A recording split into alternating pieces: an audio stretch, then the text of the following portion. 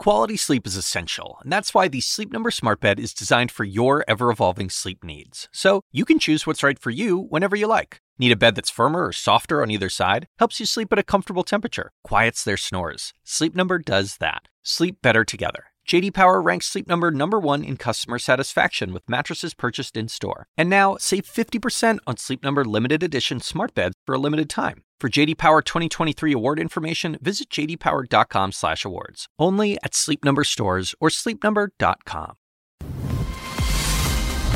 Live from New York, I'm Julia Chatterley. This is First Move, and here's your need to know. China confusion. President Trump confirms the trade deal's intact after his advisor sparks fears that it could be off. Lockdown loosening. Boris Johnson announces major reopenings in July. And arrested development. The former Wirecard CEO in police custody over the missing billions. It's Tuesday. Let's make a move.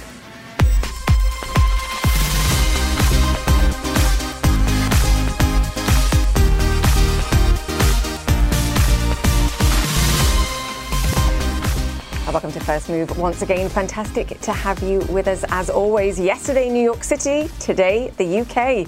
Prime Minister Boris Johnson further easing COVID-19 lockdown restrictions, as I mentioned, which of course means New Yorkers can now get a haircut. Brits can get that all-important pint. Details of that coming up. But first, US futures have been on a trade deal-related tumble overnight after headlines, as I mentioned there, that suggested that White House trade advisor Pete Navarro thought the trade deal might be off.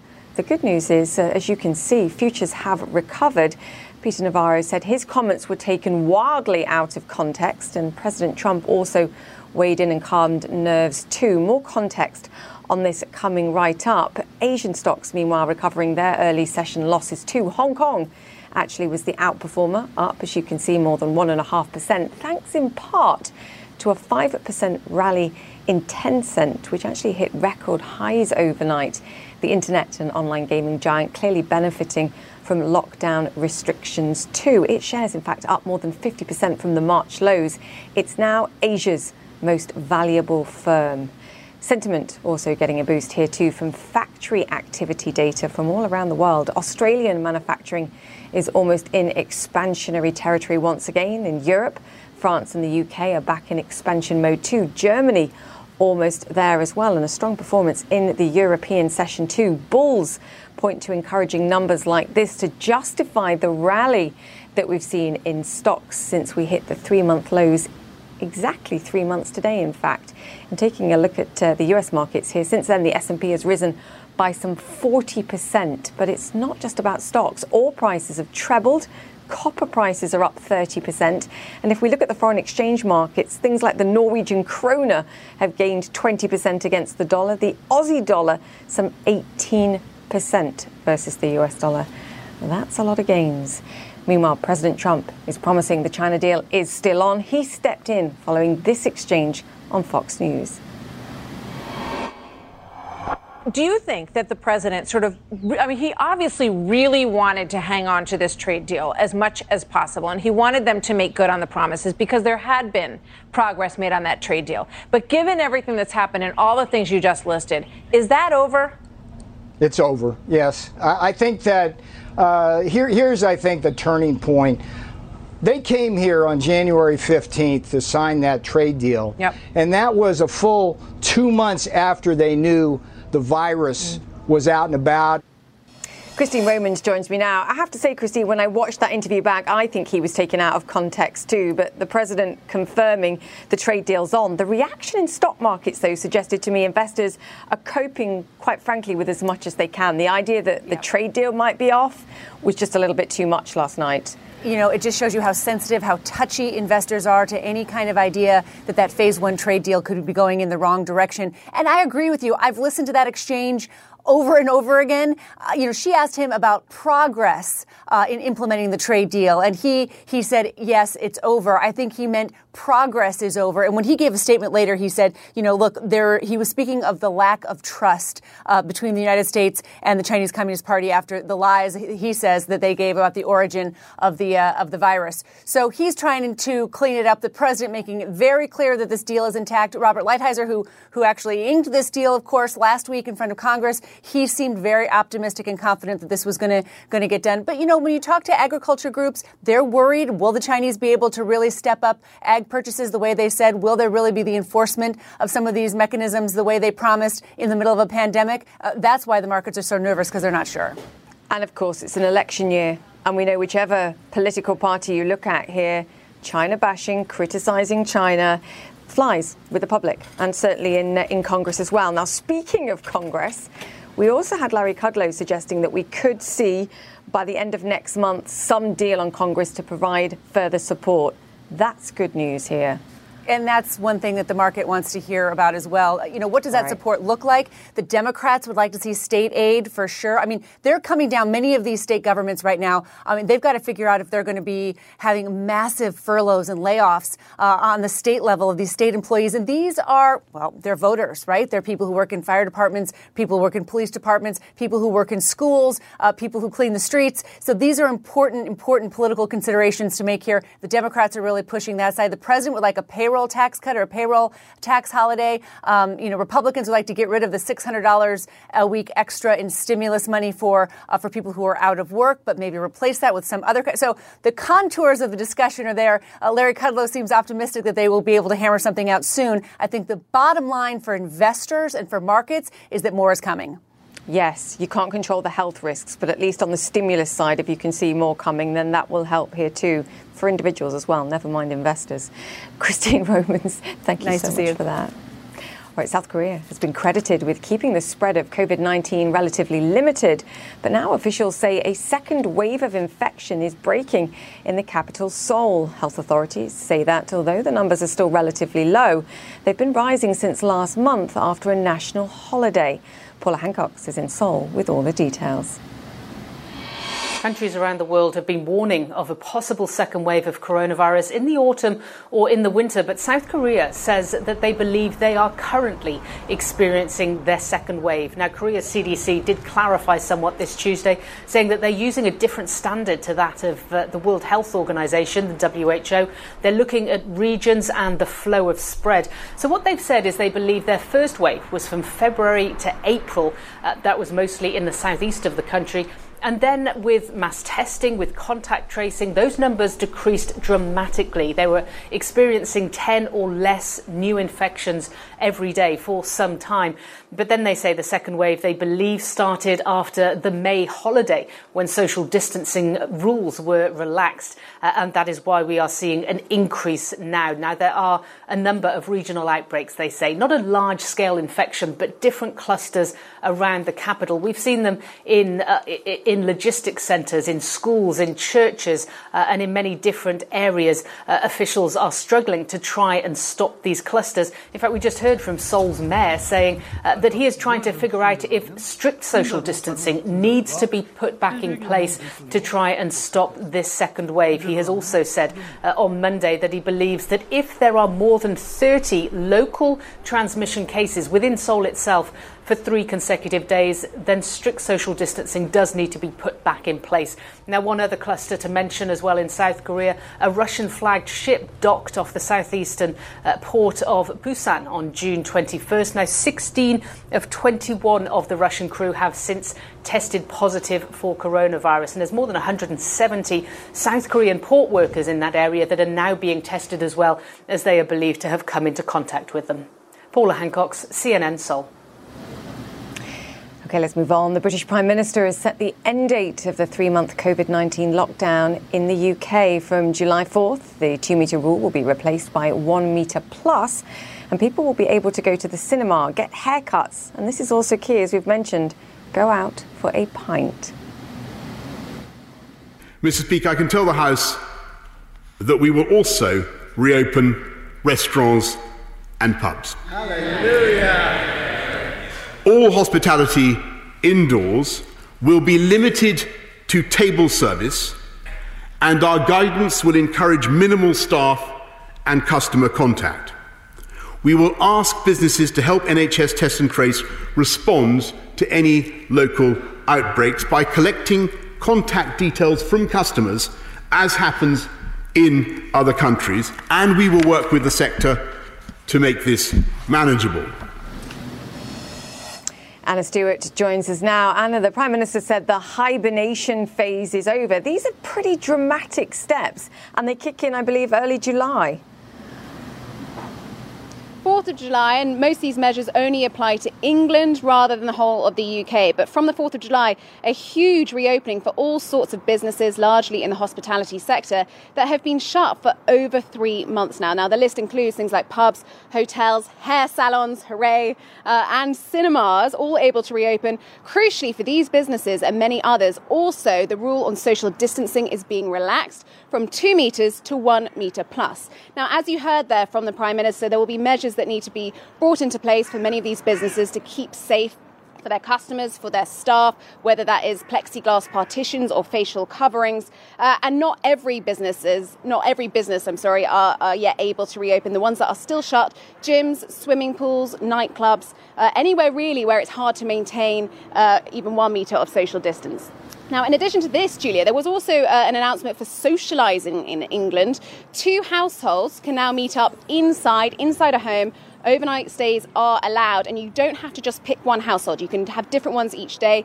You don't have to pick your favourite side of the family, so that will be very welcome news. Of course, all of this came with a massive warning from the Prime Minister. Lockdown can be reimposed at a local or a national level if it is needed, if there are big flare-ups, if that transmission rate for the virus goes too high. Julia? Absolutely. I mean, it's important to get the economy restarted and get people back out there, but you have to remain flexible if we see cases rising, and that happening all around the world, of course. Anna, I noticed that we give you all the toughest jobs. You're outside a drinking establishment there. Have you been speaking to people who are going in there, and what are they saying about their confidence levels, their willingness actually to be inside rather than sitting outside? I know, Julia, once again, in the name of journalism, I have gone to the pub, and it's actually my local, this one, in London, the Black Lion pub. It's been reopened for a few weeks now just for takeaway pints. No one's allowed to sit inside or in the beer garden, and it's done really well. There's been huge demand because we're right by the riverside where people can walk along with their pints. So these are the people I thought would be very keen on some of the reopening measures. I have just spoken to them. We haven't cut the sound in time, but I can tell you it was actually a really mixed response. Plenty of people saying they wouldn't mind eating outside a restaurant. They're still not sure about going inside. Plenty of people said absolutely not to a cinema trip. So even with these new measures, even though the government says it's okay, the problem for the sector will be the consumer appetite. And already we've heard from UK hospitality today that even with the relaxing of measures in August, a key month for this sector, they expect demand to be down at least 65%. Julia? Wow, yeah. Digging themselves out from a steep decline there, Anna. Thank you so much for that. We will continue to track progress. A hairdresser next. What do you think? Maybe. I can't wait, Julia. Get me in there. Thanks, Anna. All right, let's move on to some new developments in the Wirecard scandal. This just in, prosecutors in Germany say former CEO Markus Braun will be released on bail. He was arrested on suspicion of having inflated the company's balance sheet. Fred Pleitgen is in Berlin. Fred, extraordinary story. Admission, of course, from payments firm Wirecard this week that the missing $2 billion may never have existed at all. We were talking about this on the show yesterday. What more do we know about this arrest?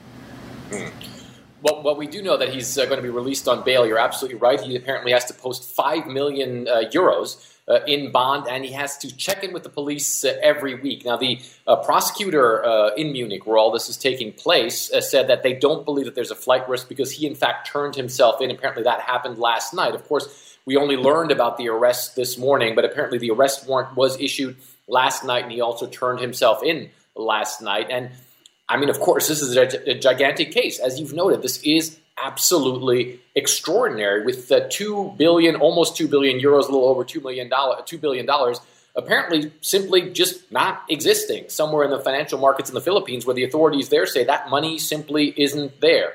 Now, Markus Braun, of course, has resigned on Friday as the CEO of that company. The chief operating officer was also sacked over the weekend. And the authorities who are investigating now say they do believe that there could be others involved in this as well. So certainly it's a gigantic issue. And I think, Julia, we know what a big company this is for Germany. Some of our viewers may not. I mean, this is one of the 30 biggest companies here in this country. It actually replaced Commerzbank on the DAX a couple of years ago.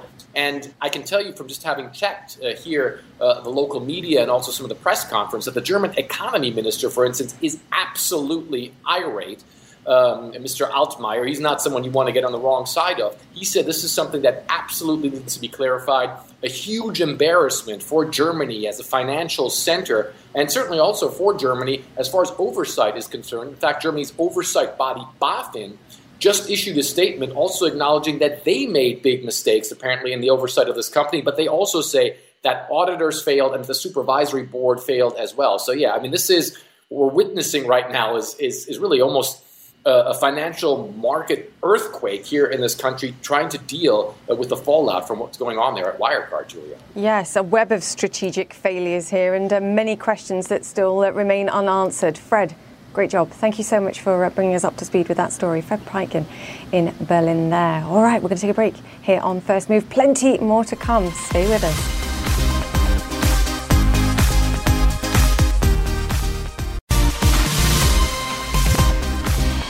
Welcome back to First Move, live from New York, where we're heading for a positive open for stock markets this morning, following gains for stocks yesterday in Monday's session, with the Nasdaq, in fact, hitting fresh record highs, as you can see, gaining more than 1% yesterday. It spiked, in fact, more than 50% since plunging to multi-year lows 3 months ago today. We can chalk it up to the extraordinary and ongoing crisis support from the Federal Reserve and other global central banks since the start of the global pandemic. At least in part, the Fed's multi-trillion-dollar asset purchase program has injected crucial liquidity to credit markets, perhaps even preventing a second economic depression. Some fear this unprecedented support could fuel asset bubbles and worsen economic inequality. The Fed arguing that its actions have helped a wide range of Americans.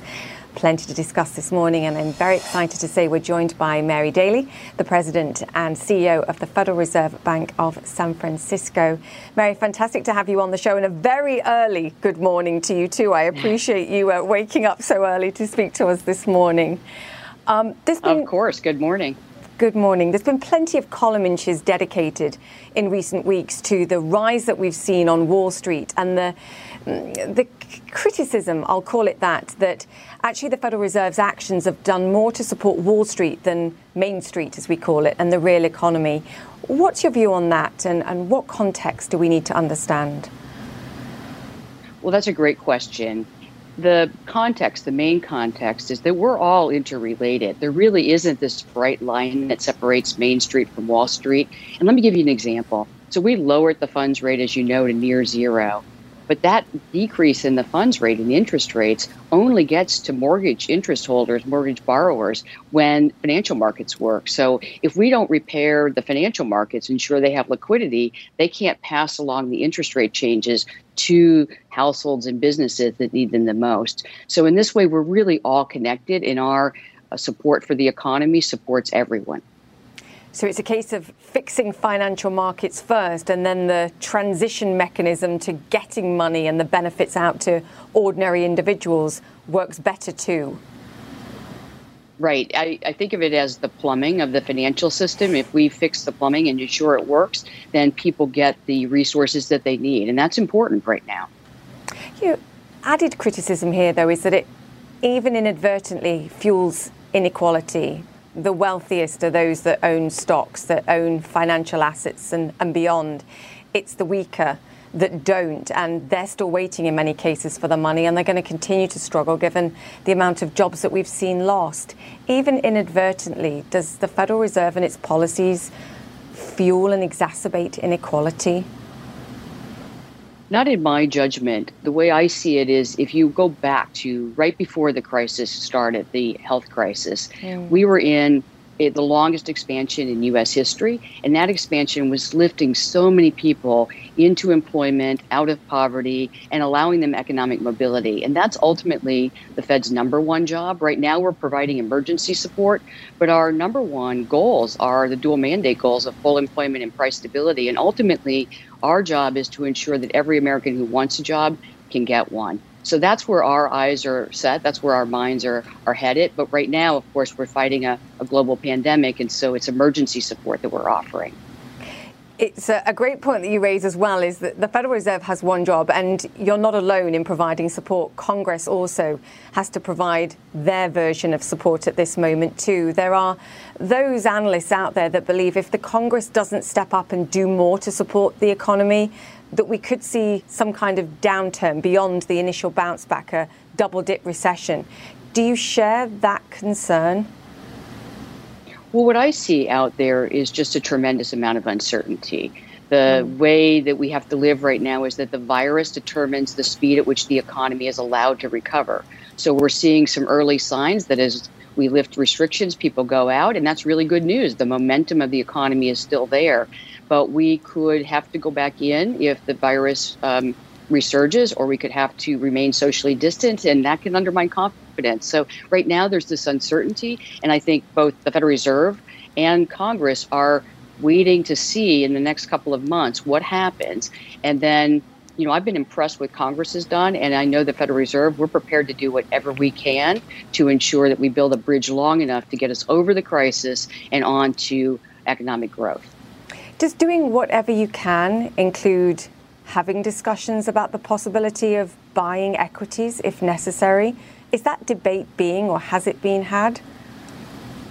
Well, let me talk through how we actually approach this, from my vantage point. So we, as you noted, we want to make sure that financial markets work, and we provide liquidity. So we started with bond asset purchases, and then we go in and we say, okay, what else is not working, and how do we treat those? And so going into the corporate bond market's really about ensuring that our largest businesses have the liquidity they need to fund themselves so that we don't lose another group of jobs that we could save simply by providing liquidity. And that's how we think about opening our facilities. So the discussions we're having about are, where is the plumbing of the financial system still in need of repair? And that's how we decide. So if I infer from that, then the last thing you need to be doing right now is buying equities, given the bounce back that we've seen. It was about making sure that plumbing in the bond market, for example, and to your point, access to liquidity for companies was the greater issue here. And that's what you tackled. That's what we tackled, because we have ultimately, we're the lender of last resort. We have lending powers, not spending powers. And so our job is to ensure the free flow of credit by making sure that financial markets work. And that's what we focused all of our attention on. And so far, what you're seeing is the repairs are taking place. The financial system is working in the way that we would hope, and it's getting the money to the people who need it the most, households and businesses. During this pandemic, companies have raised a record amount of debt. And again, that's raising questions in certain quarters of the Federal Reserve fueling a corporate debt bubble. Any concerns about that from the Federal Reserve? So if you think about pre-COVID, we were already watching leverage in the corporate debt market. And so that was something we came into. And companies that are better positioned and didn't acquire all this debt are going to be better positioned to survive the pandemic and emerge strong after the pandemic is over. But of course, right now, I really want to draw our attention back to the idea that we're providing emergency relief to build this bridge. And anytime a company fails, anytime a business fails, those are jobs that don't come back. And that's our key priority, is try to ensure that every American has an opportunity to keep a job if it's possible and be bridged over the job loss if we can't keep that business afloat. So keeping businesses alive keeps jobs available. Is the biggest risk to the outlook here the health crisis and the handling of the health crisis? Because to your point, you stand ready to do more. Congress has surprised you in how quickly and in the scale that they've managed to provide support. Is it the health crisis that is the biggest risk to the economy today? It is absolutely the health crisis. And this puts us in an uncomfortable position we haven't been in 100 years, is that we don't control this. This is a medical crisis, a health crisis. And so we have to just respond while public health officials manage this and we move past the virus with either a vaccine or a mitigation strategy. Yeah, one of the big challenges, I think, for all at this moment. Mary, I have seen you make some pretty bold statements in line with what Jay Powell said last week in Congress when he said there's no room for racism in American society. I just wanted to get your take, both from an economic standpoint and the uneven recovery that we're already seeing and this racial, social change, I think, that we're seeing in this country. Where do you stand as president of the Federal Reserve of San Francisco? Well, unequivocally, this is a bright line moment in the United States. We have no place for racism. It's not the promise we made. It's not good for our economy. It's not good for individuals. So it has this moral suasion. There's a moral reason for us to say no to racism. And there's also this economic piece. We are bridling ourselves. We're growing less quickly by not including all of our members. Think of all the talent we leave regularly on the table, sidelined for no reason other than they don't look like us. Then this is an issue in the United States we have to tackle. It's the fair thing to do. It's the best thing to do for our global competitiveness. And ultimately, I think millions of Americans are standing up and saying, this is what we expect from our country. This is what we promised. Justice for all. Yes, justice for all. Can business do better, particularly in light of the support, the emergency support? Yes. Yes, businesses can do better. We learned this actually in the pre-COVID period. We saw businesses reaching out to communities or individuals that they never would have given a second look to, but the labor market was tight, so they were reaching out. And what they learned is that those individuals who they might not have looked at before were valuable, were dedicated, were loyal. And so we've already learned, and now it's just taking that learning and remembering not to, basically learn not to forget. Learn that those individuals are terrific employees, really valuable community members. And if we want healthy and productive communities, we have to include everyone. And I think businesses are prepared to do that. And we should hold all of ourselves, public officials, businesses, our communities, accountable for delivering on that promise. Remember what you've learned and learn not to forget. Mary Daly, fantastic to have you on the show. Thank you for that. Thank you so much. And CEO of the Federal Reserve at Bank of San Francisco. And get some coffee and some breakfast now, please. I will. Good morning. Thank you. Right. The Market Open is next. Stay with us.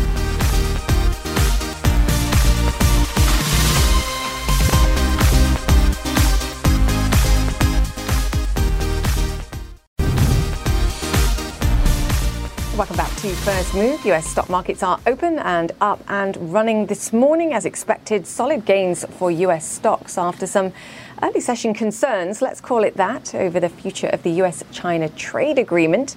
President Trump signaling that he's all well with the deal and that that's also helping boost sentiment. It certainly turned futures around overnight. The Nasdaq once again in record territory, just in terms of the individual sectors, retailers, energy, those stocks, sectors that will do well as the economy improves. They're all gaining in the session today. Despite those gains, though, there does remain a disconnect between cautious Wall Street firms and some of those retail investors that are enthusiastic about economic reopenings, or at least enthusiastic about beaten up stocks, let's be clear.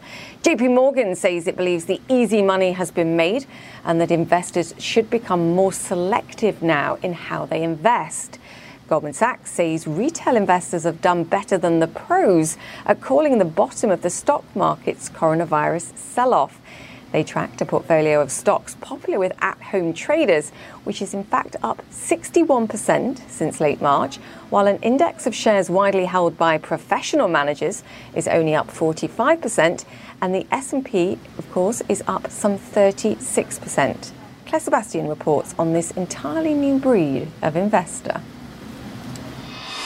If I lose $500,000 on Spirit because they go bankrupt, so be it.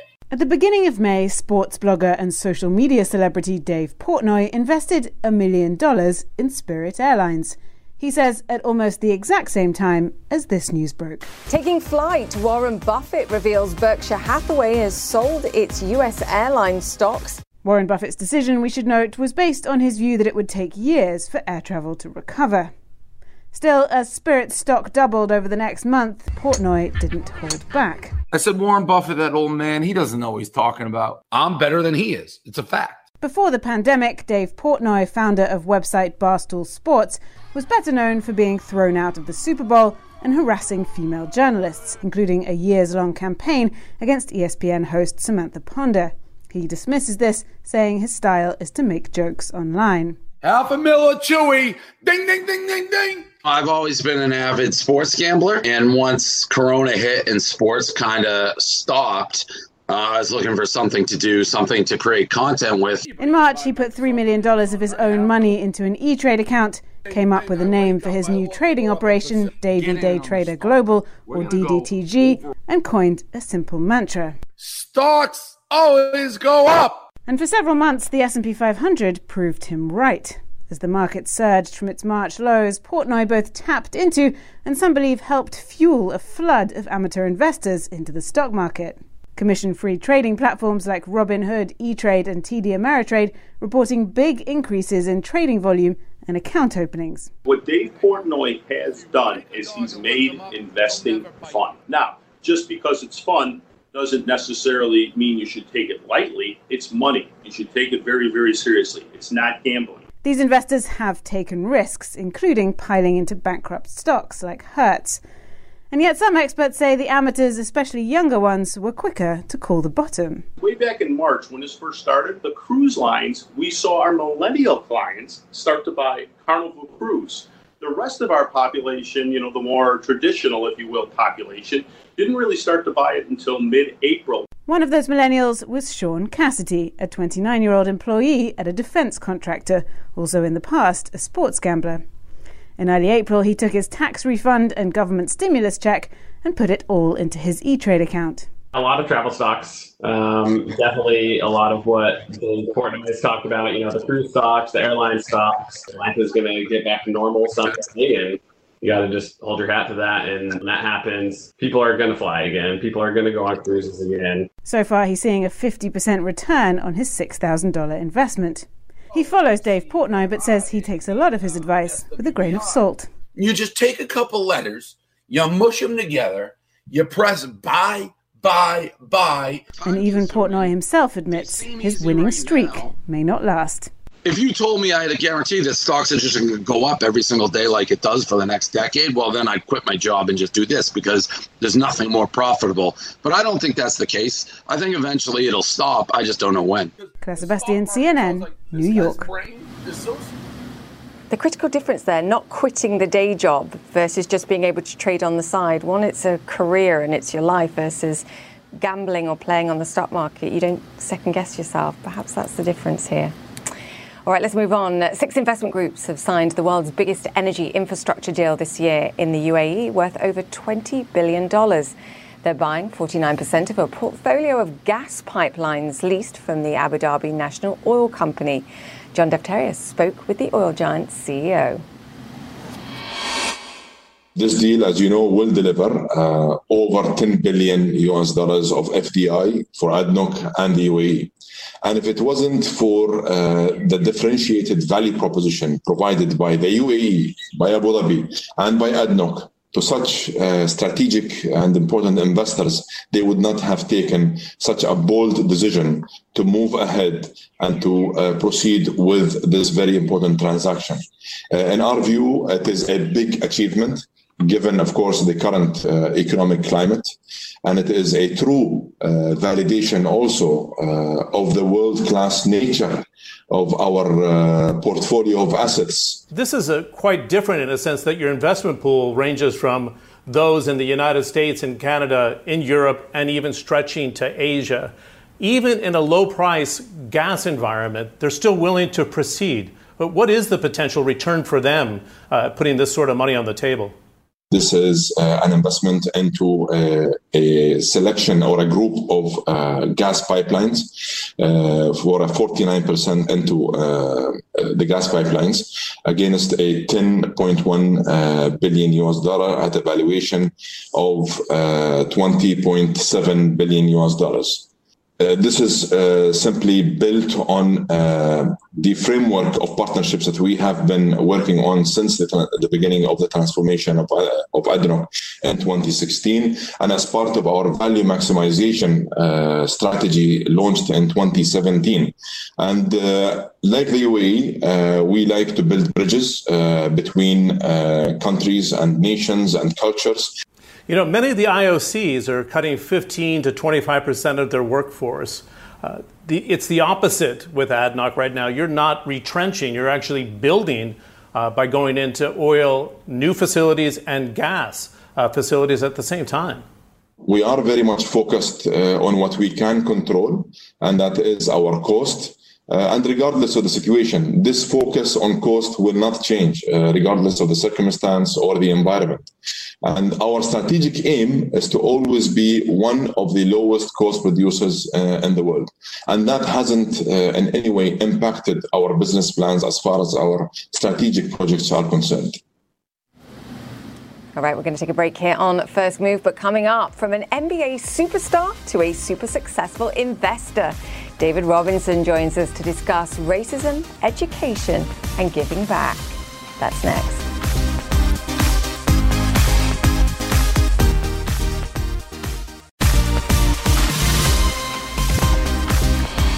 Welcome back to First Move. David Robinson, an NBA legend and now a successful businessman, is using his skills to give back to minority communities, mainly via the route of education. The former basketball pro is a two-time NBA champion, Basketball Hall of Famer, and the winner of 2 Olympic gold medals. Wowzers. Robinson, also known as the Admiral, co-founded private equity firm Admiral Capital Group, and I'm very excited to say he joins us now on the show. David, wow, that's one heck of a CV, I have to say. I think everyone watching is intimidated. Great to have you on the show.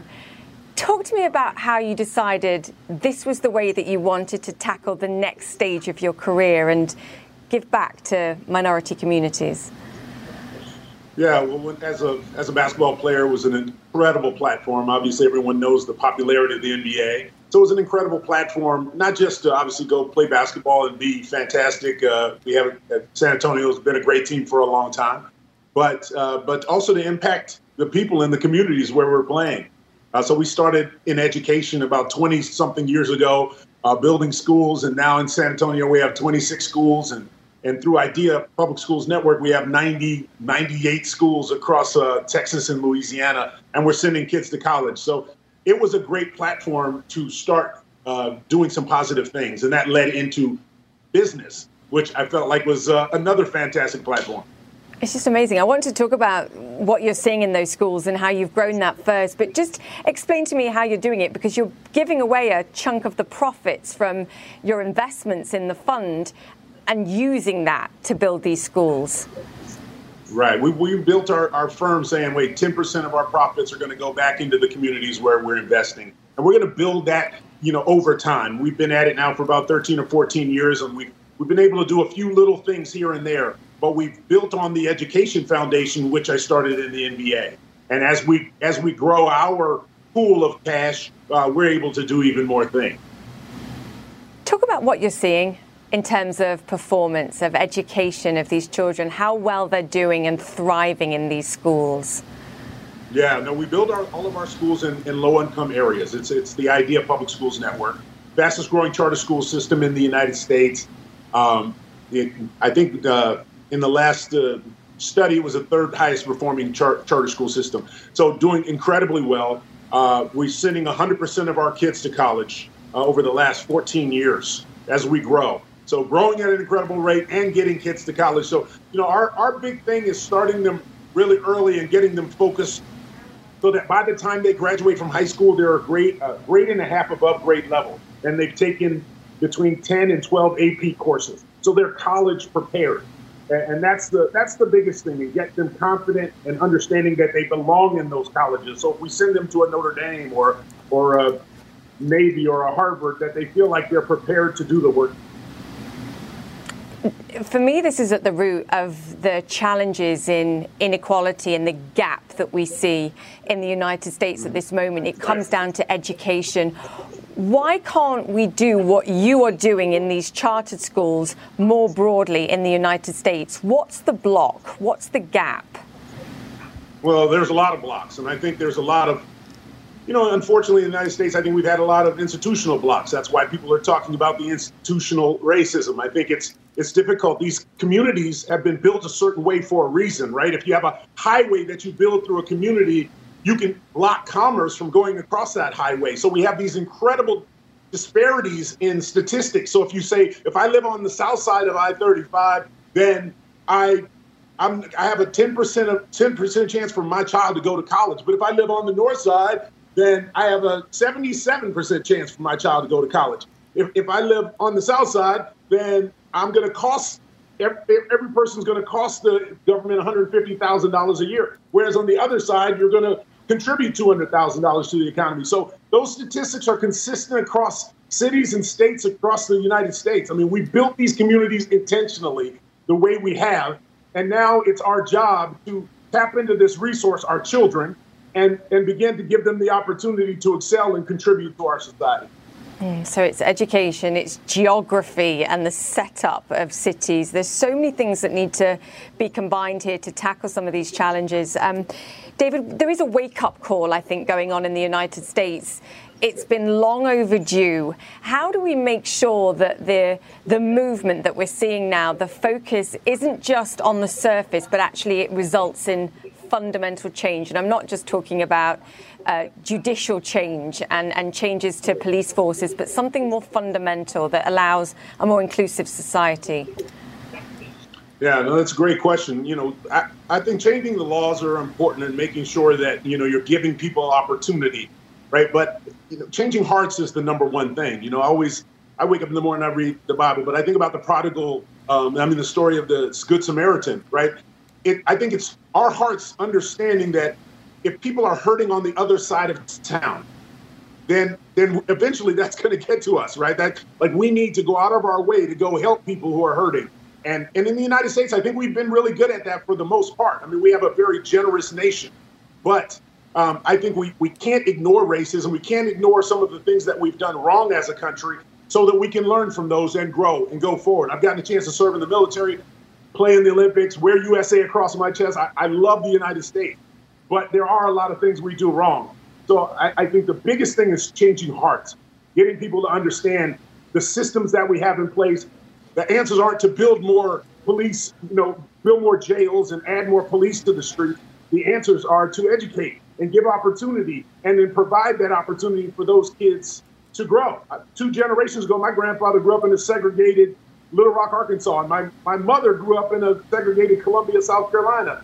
And, now I have the opportunity to do well financially, to help my community. My children believe that they could go and be the next president of the United States. So a lot has changed in 2 generations, and it shows the resilience of our country. And I think we'll continue to grow and learn. Awesome. We'll watch the name for one of the next presidents, at least. David, fantastic to have you with us. You clearly have a huge heart too, sir. Come back and speak to us soon, please. Great to have you on the show. Oh, thank you. I appreciate being on. Thank you. David Robinson, an honor, sir. Thank you. All right, coming up after the break, the US tech sector criticizes new restrictions on visas for foreign workers, saying they'll make America less competitive. We'll discuss. Stay with us.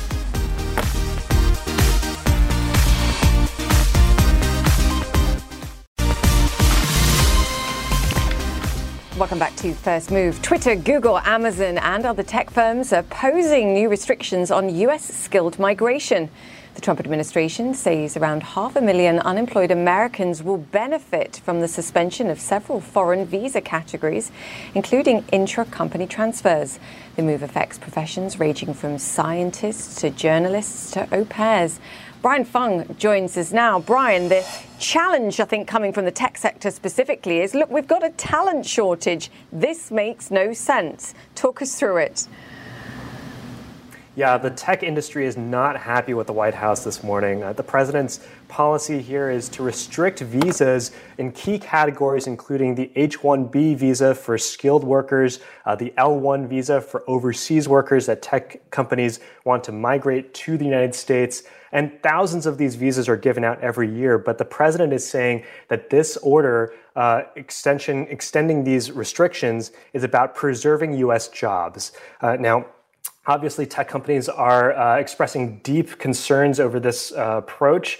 And here's a taste of some of the reactions we've been getting. From Amazon, the company said, preventing high-skilled professionals from entering the country and contributing to America's economic recovery puts Americans' global competitiveness at risk.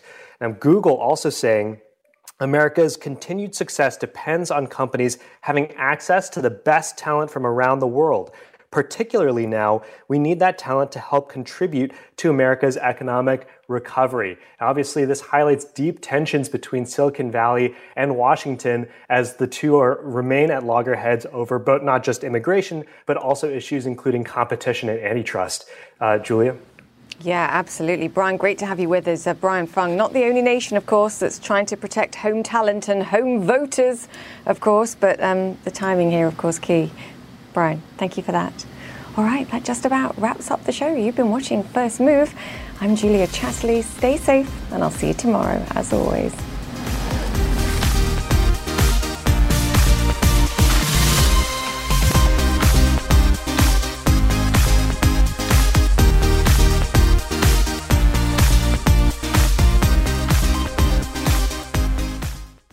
When you work next level. And when you play next level. And when it's time to sleep, Sleep Number smart beds are designed to embrace your uniqueness, providing you with high-quality sleep every night. Sleep next level. J.D. Power ranks Sleep Number #1 in customer satisfaction with mattresses purchased in-store. And now, the Queen Sleep Number C4 smart bed is only $1,599. Save $300 for a limited time, only at Sleep Number stores or sleepnumber.com. Prices higher in Alaska and Hawaii.